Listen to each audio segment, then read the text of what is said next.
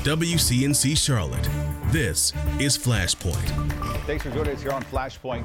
I'm Ben Thompson. This week, a new city council takes office here in Charlotte. A swearing-in ceremony is on Tuesday. The new council will be a mix of some familiar faces and some new ones. Joining us today, Tariq Bokhari, who will be starting a new term, and Larkin Eggleston, who's departing council. These two gentlemen have come on quite frequently over the last 4 or 5 years, trying to be, I think, a bipartisan voice for city council, a Republican and a Democrat, sometimes bipartisan, sometimes not so bipartisan. Gentlemen, thanks for coming on. We appreciate it. Glad to be here. All right, Larkin, I'll begin with you. You're part of a council sworn in back in 2017, the sort of millennial council. You guys got lots of fanfare, lots of media coverage, even from some national outlets. Looking back, how do you think council has done in your time? I think we've gotten a lot accomplished in the last almost 5 years now because of these delays in our second term and our last election. I don't think that it was necessarily influenced so much by our age. There were a couple of things we did early on, like trying to make local government more accessible to the community, things like live streaming our meetings. There are a couple of things like that I think you could point to and say those were maybe influenced by our age. But we really worked on the issues that folks around Charlotte and people of all ages and our older colleagues all saw as priorities, things like housing, things like the environment, accountability for our police, while also continuing to make sure we're prioritizing community safety. There's so many things that we've accomplished in the last 5 years. I'm certainly proud of the work we've done. We have often done it on a bipartisan basis, and we've done it across those age lines. So that was certainly the story when we came in, but I think we got to work pretty quickly on stuff that transcended our generation and got a lot done. Tariq, how about you? How do you feel about how the council has done over the last 2 terms? Yeah, I mean, Larkin and I have talked about this frequently, where it's really first and foremost a tale of 2 terms. The first 2 years was really, I like to think of it as peacetime. And, we got a bunch of stuff done, but at the same time, it was not as contentious as what the next 3 years of an extended term had in store for us. And I think that second term of 3 years that is a week away from ending right now, really both included aspects of things that were out of our control, national movements from the BLM protests to the pandemic and things of that nature. But they also have this kind of angle of self-inflicted wounds, where how we decided to kind of at some points throw the police under the bus and have our own wound there, or the UDO, which I'm sure we'll talk about. And again, how we made it more controversial than it needed to be. I just think that there was a lot of stuff we could have done much, much better that really made the last 3 years very, very painful. You mentioned the UDO. Let's go ahead and talk about that. After back and forth, City Council passed the UDO. It lays out sort of the groundwork for how the city is going to develop over the next several decades. Hundreds of pages long. Really, the biggest sticking point was allowing the duplexes and triplexes, even quadplexes, to be built in neighborhoods that were previously single family. Opponents say that it could hurt council's goal of getting more affordable housing and would cause more gentrification, drive up property taxes. The final vote, 6-4 just recently. Moving forward, Tark, what would you like to see happen? Yeah, so I mean, now that we've moved past that, one, I'd like this next term that'll be short to hopefully be a lot less contentious. On this front, we're past that now. I don't see any route where we're going to go change it. So I think my big hope, and this is the thing that I've had a problem with the entire time, it wasn't that I was against single family zoning being abolished. It was that I didn't think we did the proper homework to understand what it could do to gentrification, to displacement. It needed an impact analysis done on it, and it was just refused to do that. So now my big fear is that we're going to go into this next year and we're going to have these displacement councils and that we've appointed, and they're not going to do that analysis as well, and just going to start saying, well, we need $100 million to have this program happen and that. And then we will have created a problem stacked on top of another problem of our own making. So my hope is we actually do that homework to understand what the implications are going to be. And we don't just start throwing money at a self-inflicted wound. Larkin, this UDO is one of your last big votes at the last city council meeting. How do you feel about its impact going forward? I think it's going to be positive overall. Obviously, it's not going to be perfect. I'll disagree with Tarek on a couple things, and I think we'll agree on one. I'll disagree with him on the fact that it's not going to change. I think what he was implying is it's unlikely that it's going to be overturned somehow, but I do think it's going to continue to change and evolve as we continue to gather more information, as we continue to see the impacts this have.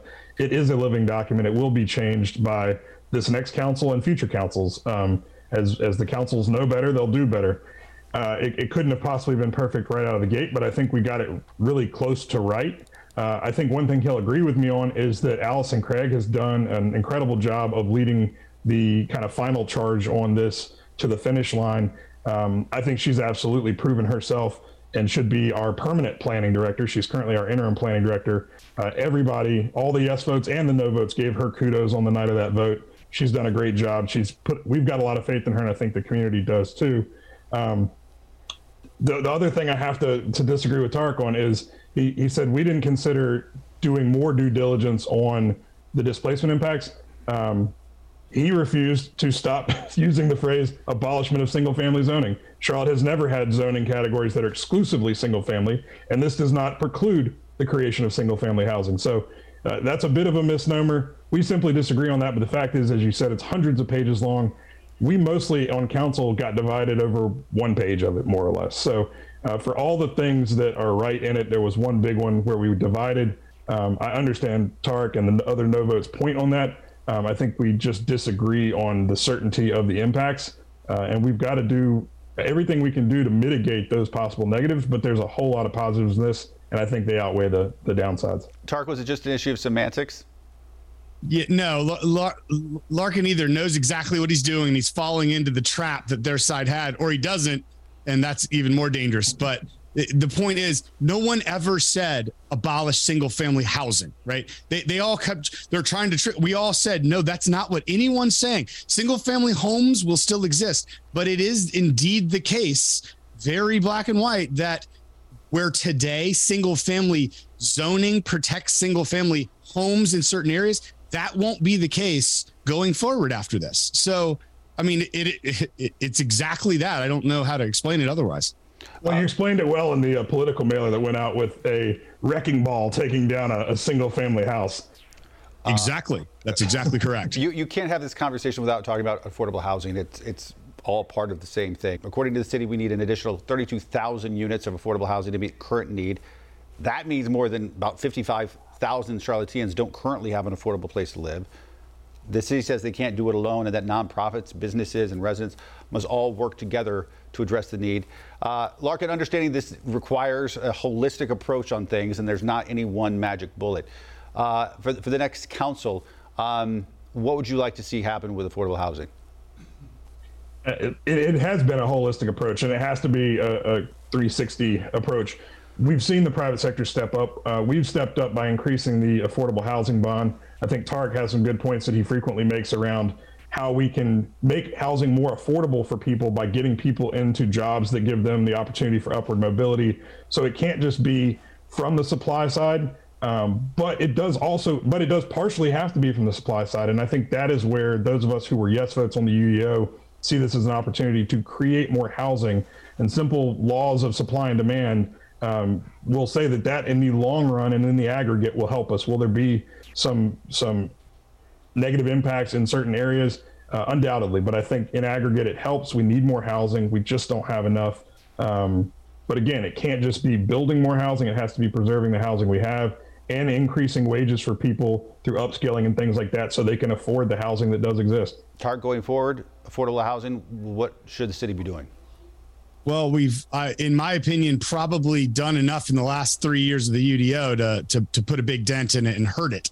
I just truly believe, based on everything we've seen, looking at Minneapolis, who's had the same ordinance in place, abolishing single family zoning for 4 years, they're seeing negative impacts towards affordability, while again, they're seeing that it doesn't create enough units to move the needle. So very concerning on that front. But it goes back to where I really think we need to be on. Affordable housing is a tool towards upward mobility and sustainability. It is not in itself a destination. And too often we treat it like, okay, we're going to solve affordable housing. No, you use affordable housing to achieve these outcomes. And that means, again, like Larkin said, and I've been saying this for a while, it needs to be a full wraparound approach, from everything from transportation to childcare to training, workforce training, to food and clothing. I mean, everything you can imagine necessary for someone, whether it's an upward mobility path and there's somewhere affordable for them to live, or it's the ability, with the mental health connectivity that leads towards these issues that we have, that we look at it holistically. We cannot do this in a silo. Coming up next, we talk transit. That's right after this. Welcome back to Flashpoint, where we continue our conversation with two members of Charlotte City Council. Let's talk transit, because that's something that this last City Council has not been able to tackle. Tark, knowing that this is going to be a short term, do you see this next council being able to tackle transit in a large, meaningful way? I'm going to remain hopeful that we can do something, but I'm just highly skeptical that anything is possible, given where the plan is and what the movement on it for the last several years have been. I mean, if just take account of it. We've got all this light rail, right, that has just been the same plan, just repositioned with a fresh coat of paint over the decades. And we've got towns that are not on board and broken promises with the red line. We've got the General Assembly, who is not going to fund it and is not going to be in a position to even allow it to be on a referendum. We've got the feds, where we don't understand exactly where the sources of funding are there. And more broadly, we've got a voter base here there's no chance, even if it made it through all those steps, in my opinion, that they'd be like, yeah, let's sign one of the largest checks in history towards, some old dated plans that aren't even going to move people. We need real plans that focus on how people are going to be moved in the future. And that's what I hope the body of work that we start to attack for this next term. Larkin, would you describe yourself as optimistic about transit going forward, or at least the way that city has talked about it? Or do you think that sort of we missed that boat and we're going to have to take a new, fresh look at it? I'm hopeful, not necessarily that something's going to happen the next year, but I wouldn't say I'm optimistic. Unfortunately, I have to agree with a lot of the challenges that Tarek outlined. It's not just one hurdle we have to get over, it's 7 or 8 hurdles probably. I don't know that there's any change in the railroad's position on allowing the use of the red line. I don't know that without that, I don't know that there's the support from the northern towns. Without that, I don't know that there's the support from the legislature to allow this to go on a ballot. And until we give voters in Charlotte the confidence they would need to vote yes, I don't know that there's the political will amongst the electorate to pass it. So I certainly hope that we continue to move forward. I think, unfortunately, it's probably not a 1-year turnaround to clear all those hurdles. I think it's probably, 2, 3, 4-year hurdles to clear all those hurdles. But we can't just throw in the towel because it's going to be as hard as it's going to be, and it's going to take as long as it's going to take, because transportation mobility around this community is only going to get tougher as we continue to be one of the fastest growing cities in the country. Technology is going to continue to change those things, so the plan needs to be a living plan. It needs to continue to evolve. And a lot of this is not just about moving cars or trains. It's also about things like sidewalks, greenways, and those are critically important too, just for everyday, just for people in their communities, not even necessarily commuting to and from work, to or from school. So we've got to continue to put money towards those things, regardless of what happens with trains or roads. But we can't take our eye off of this objective, because it's going to be a critical need one way or the other. Larkin, you've been a big champion of these social districts, and one of the last votes you took was supporting their sort of creation. What would you like to see happen next? As of right now, we don't have an actual social district area where you can openly drink with a cup out on the sidewalk. What would you like to see happen next? Yeah, and Raleigh just launched theirs this week, I believe. So I do hope that this continues to be a priority of the council.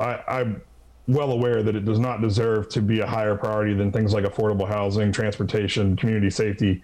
But council has proved before, and hopefully will prove again, it can walk and chew gum at the same time. This is something that can help small businesses who were decimated during the pandemic. It's something that can create destinations and generate more visitors to our community and get people to move around our community and explore different parts of the city, and try new small local businesses. I think what happens next is you've got a couple of neighborhoods who already sort of had the wheels turning on this with anticipation of the vote we took a week or two ago.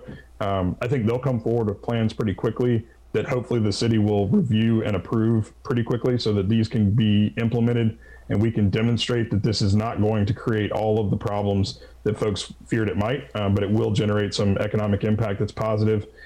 And I think one of the things that's going to be critically important, and I've already heard some of these neighborhoods talking about it, is their plan for making this a more sustainable opportunity. And so we've seen in some cities that it's increasing the use of single-use plastic. We don't want that. We've already heard from some neighborhoods who've created partnerships or discussed potential partnerships with companies like Crowntown Compost to use compostable cups that will be collected and actually composted as opposed to just ending up in the landfill. All right, gentlemen. There's things.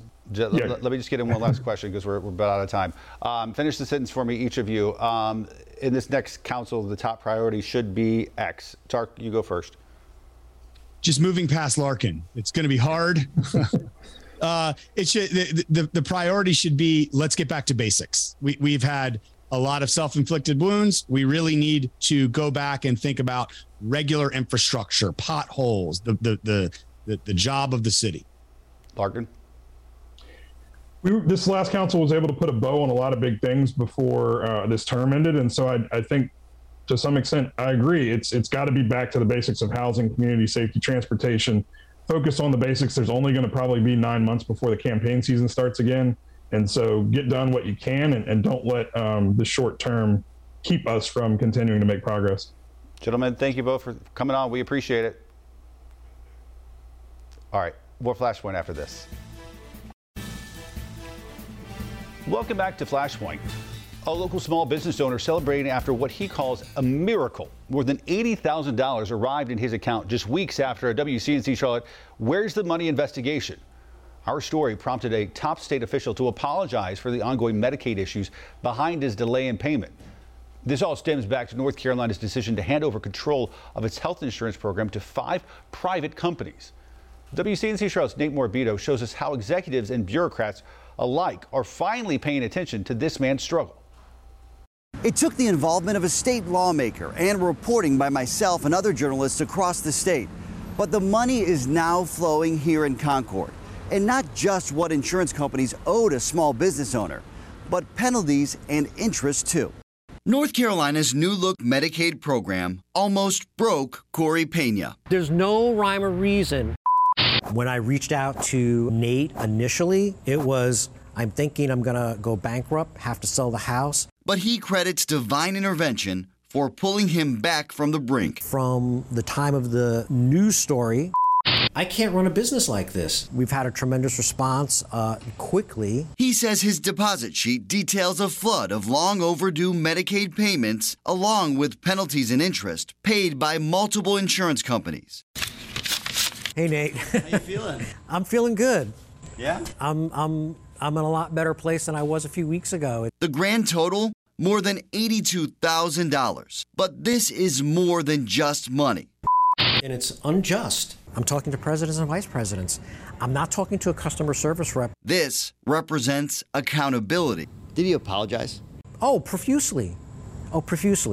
Pena is now hearing apologies from insurance company executives and NC Medicaid's deputy secretary. He did everything right, and we just did not deliver. But his concern remains, not for providers as much, but instead for patients, kids specifically. And it hurts me to hear these stories. Stories that continue to stick with him. Their children aren't getting the care in a timely fashion or at all. Despite those anecdotes, North Carolina for Better Medicaid, funded by 2 of the health plans, concluded patients themselves had a favorable view of their health care at the 1-year anniversary mark. Overwhelmingly, beneficiaries are approving of their health coverage since the transition. Executive Director Sarah DuBose cited the results of a recent online survey which included an oversample of 150 Medicaid beneficiaries. It's great to know that your beneficiaries at the end of the day are receiving the care that they deserve. Pena isn't quite convinced, but personally, he feels a change. There's more news, there's more press.